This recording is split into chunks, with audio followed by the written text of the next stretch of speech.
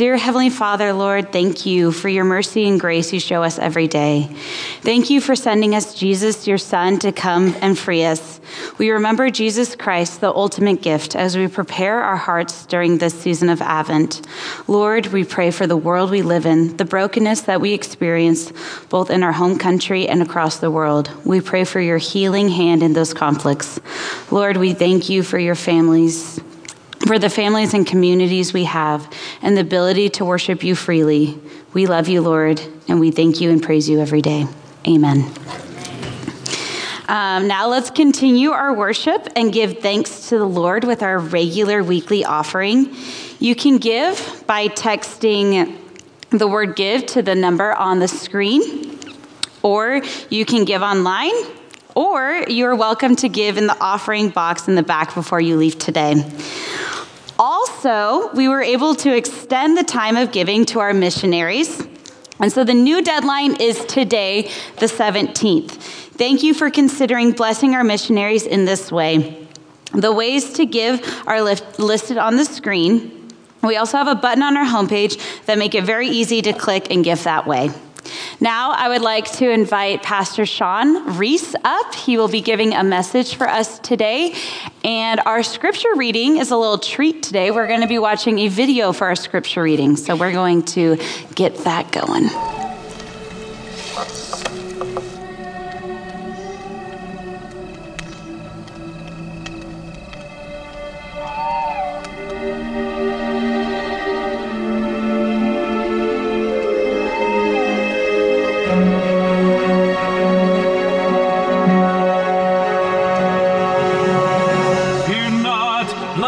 Shepherds, I bring you news of great joy, good news for all the people. Unto you a son is born, the Savior Christ the Lord. Fear not, for your King has come. Glory to God in the highest, glory to God. Glory to God in the highest, glory to God.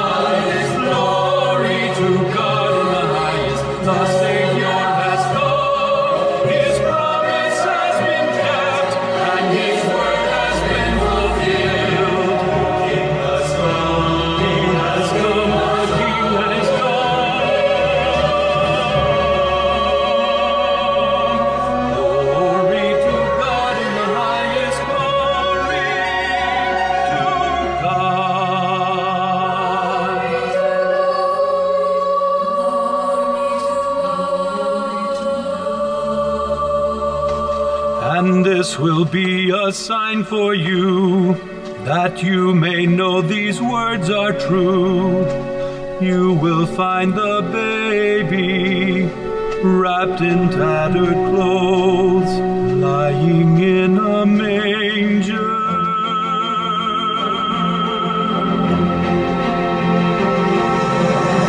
We must go to Bethlehem. Yes, we must go to Bethlehem.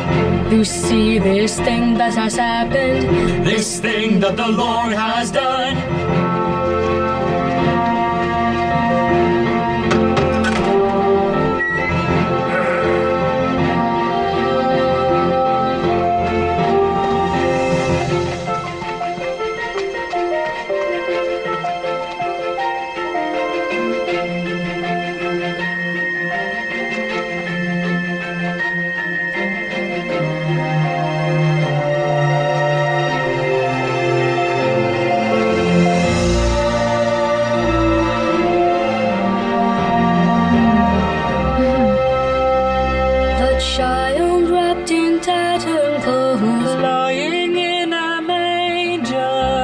As the angel told us, Jesus Christ the Lord. Glory to God, glory to God. Christ the Lord.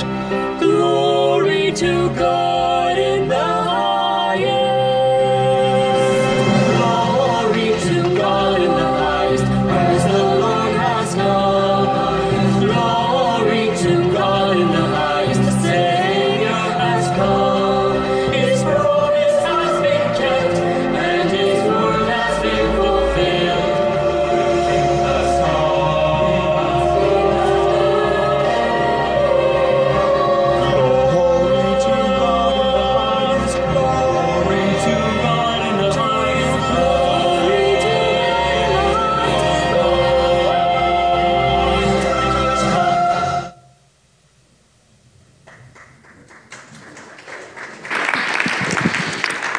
morning. That clip comes from The Promise, which is a movie that was made, I think, back in 2013. And it does a good job of singing your way through the Christmas story. So I would encourage you to watch it. It's really, they do a really good job. And it provides a great intro to our sermon today. Well, each year at this time, world leaders from all over the world typically provide a Christmas message to their people. Some do it merely out of duty, while others seem to do it out of conviction. You probably don't remember many of those proclamations, but you may remember some other Christmas messages we have heard around this time. Over the years, Disney has proclaimed that castles look best covered in Christmas lights. Meanwhile, Starbucks has proclaimed carry the Mary. And of course, McDonald's has asked if we are hashtag reindeer ready. But of all those proclamations that are made at this time of the year, none will ever be as significant or as staggering as the one made by the angels on that first Christmas evening. The fact is that most people still don't realize how staggering the angel's proclamation really is. For if they would realize its staggeringness and then lived it, our world would be a very different place. Because there are great reversals, and that would change every area of our lives. As you know, our Advent series this year is called The Great Reversal, as we are exploring the songs of the birth of Jesus in Luke's narrative. You could say that each song highlights the very great reversal of the kingdom of God, the kingdom which this baby Jesus brings. All other earthly kingdoms are reversed, or you could say upside down, compared to God's kingdom. Even the magic kingdom, which is what's on that slide made by Eugene. So far, we've spent 2 weeks before Jesus' birth. Brian preached the first week on the Magnificat, Mary's song of praise. Last week, Bernard preached on the Benedictus, Zechariah's song of praise. And today, we get to study the Gloria, the proclamation the angels made to the shepherds. Although the Gloria is typically considered to be only one verse, verse 14, we're going to explore everything the angels said that night. And it really is staggering good news. So we'll first set the context for this proclamation by reading verses 1 to 9 of Luke 2. In those days, a decree went out from Caesar Augustus that all the world should be registered. This was the first registration when Quirinius was governor of Syria. And all went to be registered, each to his own town. And Joseph also went up from Galilee, from the town of Nazareth to Judea, to the city of David, which is called Bethlehem, because he was of the house and lineage of David, to be registered with Mary, his betrothed, who was with child. And while they were there, the time came for her to give birth. And she gave birth to her firstborn son, and wrapped him in swaddling cloths, and laid him in a manger, because there was no place for them in the inn. And in the same region there were shepherds out in the field, keeping watch over their flock by night. And an angel of the Lord appeared to them, and the glory of the Lord shone around them, and they were filled with great fear. So we'll stop there and set the context for this great proclamation. And I want to set the context by answering 4 questions. When, where, to whom, and why. And that'll help us understand the context. So first of all, when is this proclamation made? Luke is very careful with his details. And he locates this staggering proclamation in real space-time history. The story of Christmas happens in objective history. During a lecture in a high school history class, as the teacher was referring to dates, he kept using the BCE and CE nomenclature. One day, a student raised her hand and asked a question. With CE, are you referring to what used to be called AD? And the teacher answered, yes. The student continued, so 10 AD and 10 CE are the same date? And the teacher said, yes. So the student continued, so 0 AD and 0 CE are the same date? And the teacher said, yes. So the student continued.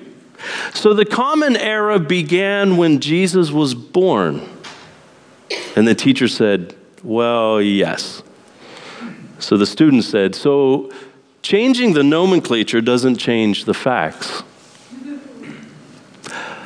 Our God has a date in history. And this is why Luke refers to people like King Herod back in chapter 1, and Caesar Augustus and Governor Quirinius here. In other words, the birth of Jesus doesn't happen once upon a time, as in our fairy tales. The Christmas story begins in historical, identifiable days. In those days when Caesar Augustus thought he ruled the world.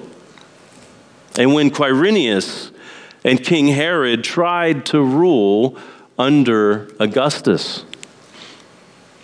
But Luke also locates his Christmas story within these world leaders in order to put it on the stage of world history. Because Christmas has implications for the whole world. This story is good news for all people, as we will hear the angels say. A new world leader has been born for all people, and he's forming a new kind of government. And unlike Augustus, Quirinius, and Herod, this new world leader will be on the stage of history forever. He will outlive Augustus, Quirinius, and Herod. Long after they're gone, this new world leader will live and reign. His kingdom and dominion will have no end, as the angel had told Mary 9 months before. So where? That's our next question. Where was this proclamation made? Well, Luke tells us it was in the region of Bethlehem. And we should say, really? Bethlehem? Talk about reversals. Bethlehem is a nothing town. In the middle of a nothing area, in the middle of a nothing county, in the middle of a nothing country. That's Bethlehem. Shouldn't this proclamation and birth have happened maybe in Athens? Or in Rome, or at least in the temple in Jerusalem? No. It happens in lowly Bethlehem. Caesar sets up a census for tax purposes. The Romans did these things to exert their power and their control over the world. But God uses an unwitting Caesar to get Jesus to be born in Bethlehem, the city of David, which fulfills a promise made by the prophet Micah hundreds of years before, that the Messiah, the future Messiah, would be born in Bethlehem. So to whom was this proclamation given?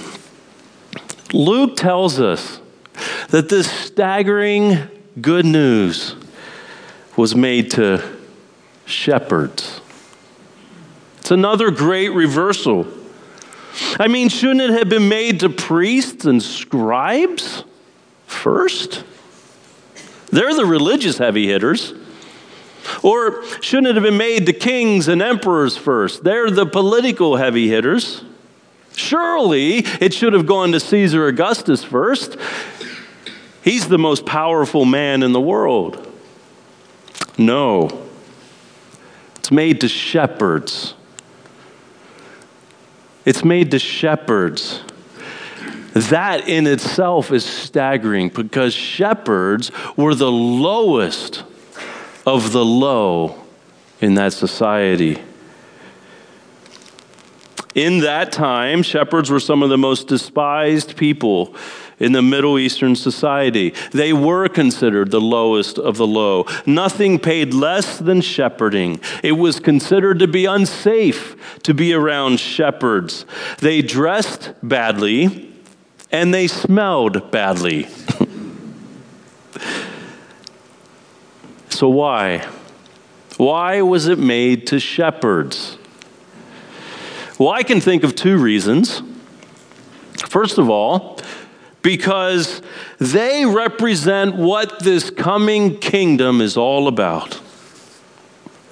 Although the world tilts toward the rich and the famous, God's kingdom tilts toward the lowly and the smelly. As Bernard said last week, this kingdom tilts toward the last, the least, and the lost. It's a massive reversal of values, this kingdom. As Jesus would say throughout his ministry, the last will be first, and the first will be last. It's a huge reversal. Secondly, it signals grace. It's all grace. God chooses shepherds, the lowest of the low, because his kingdom is grounded in grace. And the shepherds would understand that. No one deserves to get in. No one earns their way in. It's all grace for the lowest of the low and the highest of the high. It's all gift. And the shepherds would get that. So that's the context. Now let's listen to this staggering good news. Verse 10. And the angel said to them, "Fear not, for behold, I bring you good news of great joy that will be for all the people. For unto you is born this day in the city of David a Savior, who is Christ the Lord. And this will be a sign for you. You will find a baby wrapped in swaddling cloths and lying in a manger." And suddenly there was with the angel a multitude of the heavenly host, praising God and saying, "Glory to God in the highest, and on earth peace among those with whom he is pleased." Have you heard anything as staggering as that? Pretty sure you haven't. What's amazing is that this proclamation, I'm told, can now be tweeted.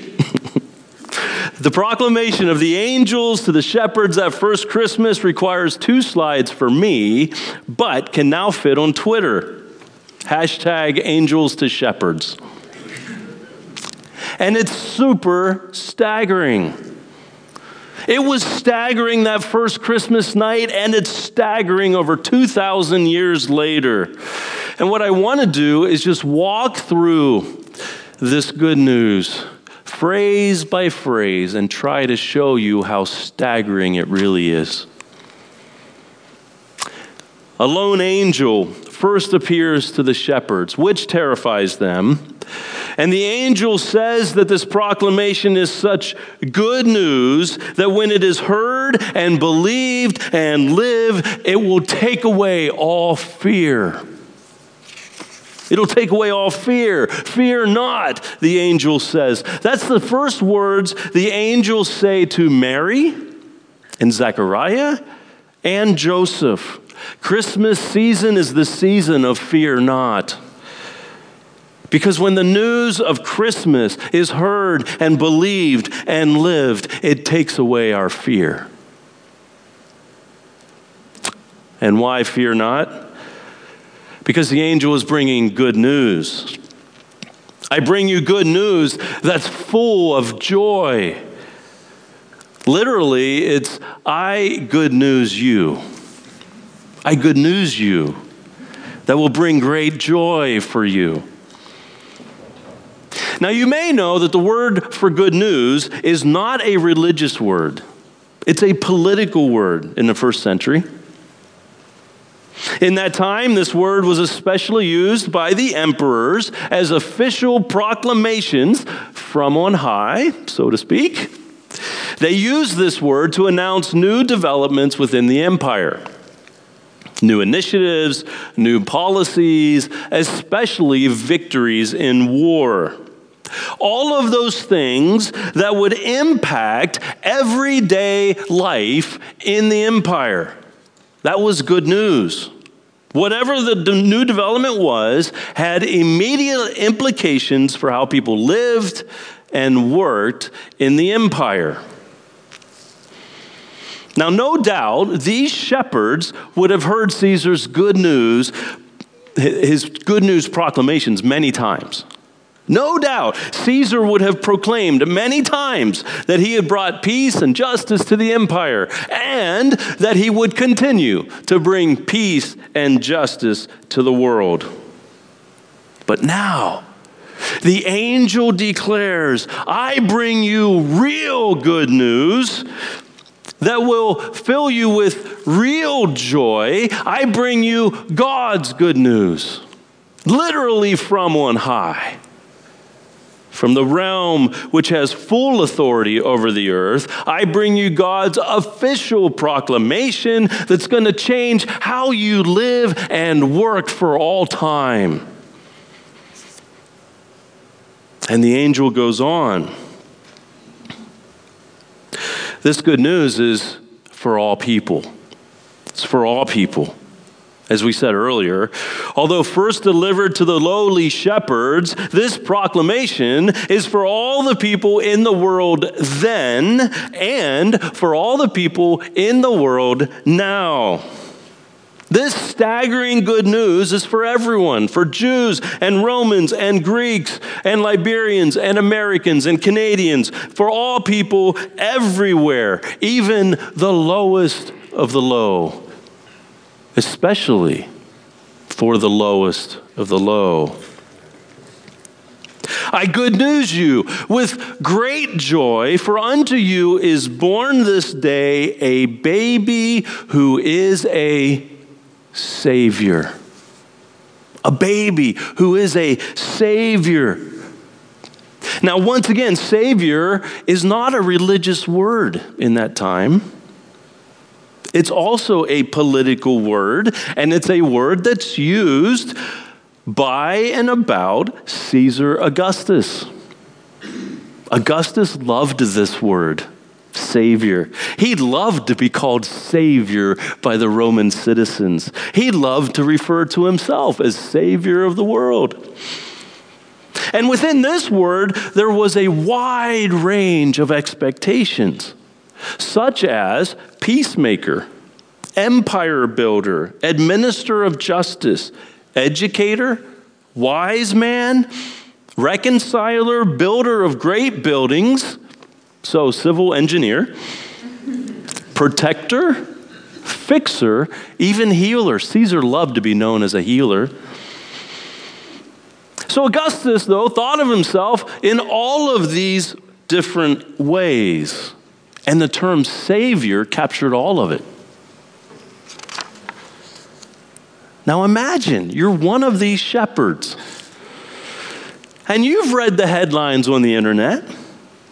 You've heard and read where Augustus repeatedly referred to himself as Savior. And now you hear the angels say, the angels from on high, don't be afraid. Don't be afraid. A new Savior is born for you. A new Savior.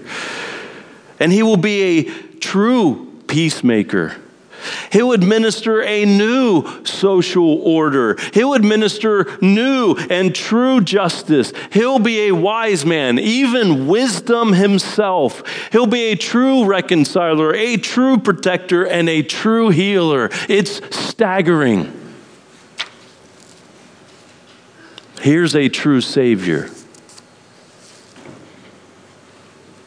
And the angel continues.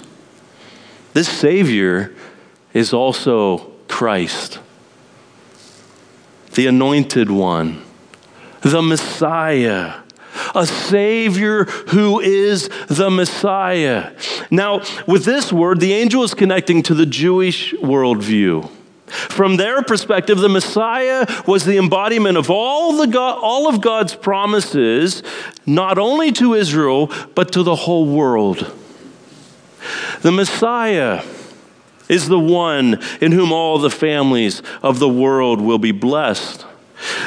The Messiah is the one who will forgive and cleanse and renew. The Messiah is the one who will inherit a kingdom that will never end. The Messiah is the one who will bring the peace of God. A Savior who is a Messiah, the Messiah. But the angel continues. He's also the Lord. The Lord. Not a Lord. The Lord. We read right by that, don't we? We sing it in our carols. But the angel blows the circuit breakers with this one. The Lord. Although Lord could mean simply master or head of household at that time, it meant so much more to the Romans and the Jews. In the Roman world, it was another word that Caesar loved to call himself, and what he required all citizens to call him. Caesar is Lord. It meant he was the sovereign one. He was the one and only king, the one and only ruler. In our time, we simply don't have a word that conveys the magnitude of this word. President is not sovereign enough. Prime minister, not sovereign enough. Crown prince, not sovereign enough. Caesar is Lord. That's what every Roman citizen had to say. And yet, in the Jewish world, the word Lord meant so much more. So much more. This is the word used for Yahweh God in their holy scriptures. Staggering. A Savior who is the Messiah, who is the Lord. This is why this baby can save us. This is why this baby can save the world. Because this baby is Yahweh God.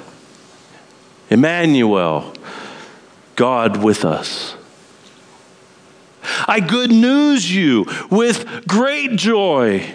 Don't be afraid. A baby is born for you who is Savior, Messiah, and the Lord. I can imagine the shepherds looking at one another and saying, "Do you hear what I hear?" I mean, dude, do you hear what I'm hearing? And this will be a sign for you. You will find this baby wrapped in swaddling cloths and lying in a manger. Who? Who will you find wrapped in swaddling cloths and lying in an animal feeding trough? You will find the Lord. You will find Yahweh himself as a human, lying in a feeding trough for animals. You will find the creator of all things lying in a feeding trough for animals. Talk about reversals. Talk about staggering. But there's more. The angel is now joined by a sky full of angels. And this multitude culminates this staggering proclamation with the Gloria, saying, "Glory to God in the highest, and on earth peace among those with whom he is pleased." Yeah. Thank you, KP. Well, as far as the eyes could see, angels covered the night sky. Job said at the creation of the world, the morning stars sang together and all the angels shouted for joy. And now, with this new creation, with the creator of all things becoming creation, the multitude comes together again, singing the staggering good news. Praise and glory to God, because the true Savior, Messiah, the Lord, has come. And he brings with him true and lasting peace. Don't be afraid. Have peace. Peace. Of course, more than anything, Caesar Augustus was known for peace. He had brought Pax Romana to the Roman Empire. In fact, there's a great monument that was erected in Rome to honor him with this Pax Romana, which you can still see. It's still there today. It's called the Altar of Augustan Peace. The funny thing was, everyone knew that Pax Romana was a joke. It was a false peace. As Tacitus had said, they make a desolation and call it peace. They called it Pax Romana, while their feet were squarely upon the necks of defeated nations and all the little people, like the shepherds. Pax Romana produced terror, slavery, and taxation. It was actually something to fear. But this multitude of angels sings a different kind of peace, a true and lasting peace that's for all people. Not Pax Romana, Pax Christi, the peace of Christ. Fear not, I good news you, that will bring great joy. A new Savior, Messiah, Lord has been born for you. And he will be a new world leader, forming a very different kind of government, one for all people, founded on self-sacrificial love. And with him, there will be no need to fear, because he will bring true and lasting peace. Pax Christi, the peace of Christ. It's staggering news, staggering good news. Do you see why no other proclamation you hear during this season, from Disney to Starbucks to McDonald's to any of the world leaders, will ever come close to this staggering good news from the angels on that first Christmas night? Now is the beginning of a whole new era of the human race. Now is the beginning of a whole new era of human history, whether you use CE or AD. It's the staggering good news of a new Savior, Messiah, and Lord come to bring us true and lasting peace. Joy to the world, the Lord is come. Let earth receive her King. So how do the shepherds respond? Verse 15. When the angels went away from them into heaven, the shepherds said to one another, "Let us go over to Bethlehem and see this thing that has happened, which the Lord has made known to us." And they went with haste, and they found Mary and Joseph and the baby lying in a manger.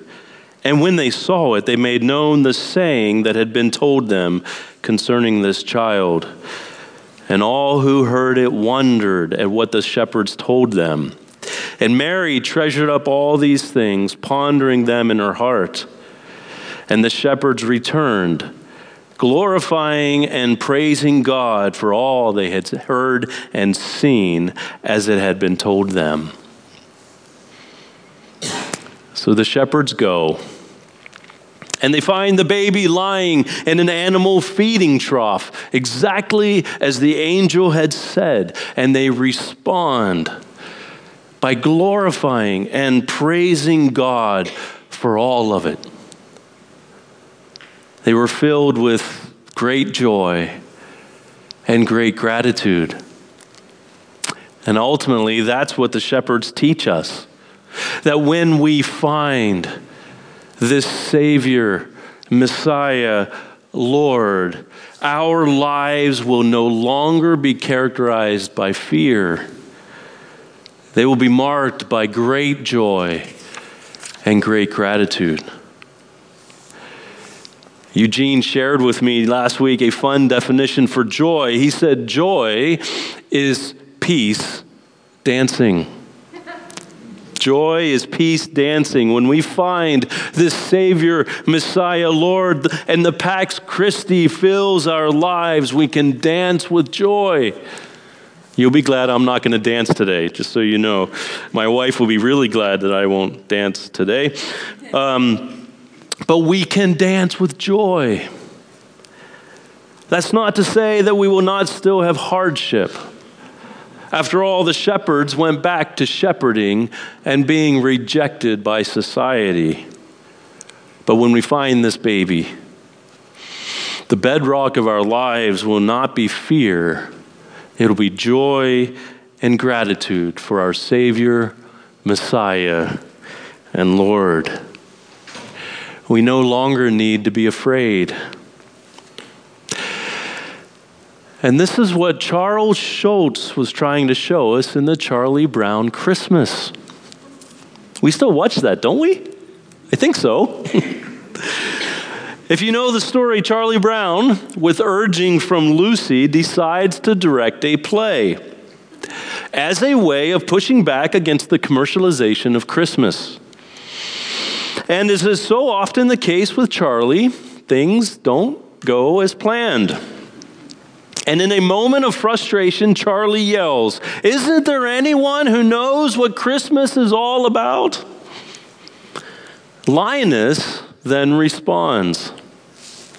Linus is a very bright boy, but he has a bit of a problem with thumb sucking and carrying around his blue security blanket.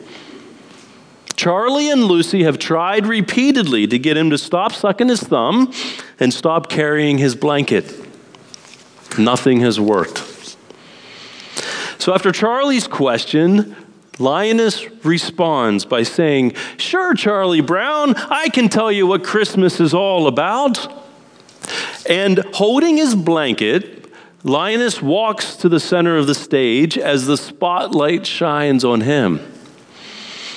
And he begins reciting this story in Luke 2. And there were in the same country shepherds abiding in the field, keeping watch over their flock by night. And lo, an angel of the Lord came upon them. And as he's reciting the text, there's a moment that Charles Schulz wants us to see, a very specific detail that Schulz wants to make sure we don't miss. As Linus recites the text, he comes to this line, "Fear not, I bring you good news." And at that moment, Linus drops the blanket. He drops the blanket. It's Schultz's way of saying that when we finally realize the staggering good news of Christmas, we can drop the blanket. We don't need to be afraid anymore. Here's a new world leader that has been born for you. He's not against you. He's for you. And he is Savior, Messiah, and the Lord. And he brings with him a peace that passes all understanding. Pax Christi. And with it, we can dance with great joy and great gratitude. That is super staggering good news, isn't it? Now receive this benediction. As you go from here, do not fear. Be filled with the joy and gratitude of the shepherds and the Pax Christi that passes all understanding. And go and do the dance of joy every day of this Christmas season. Amen.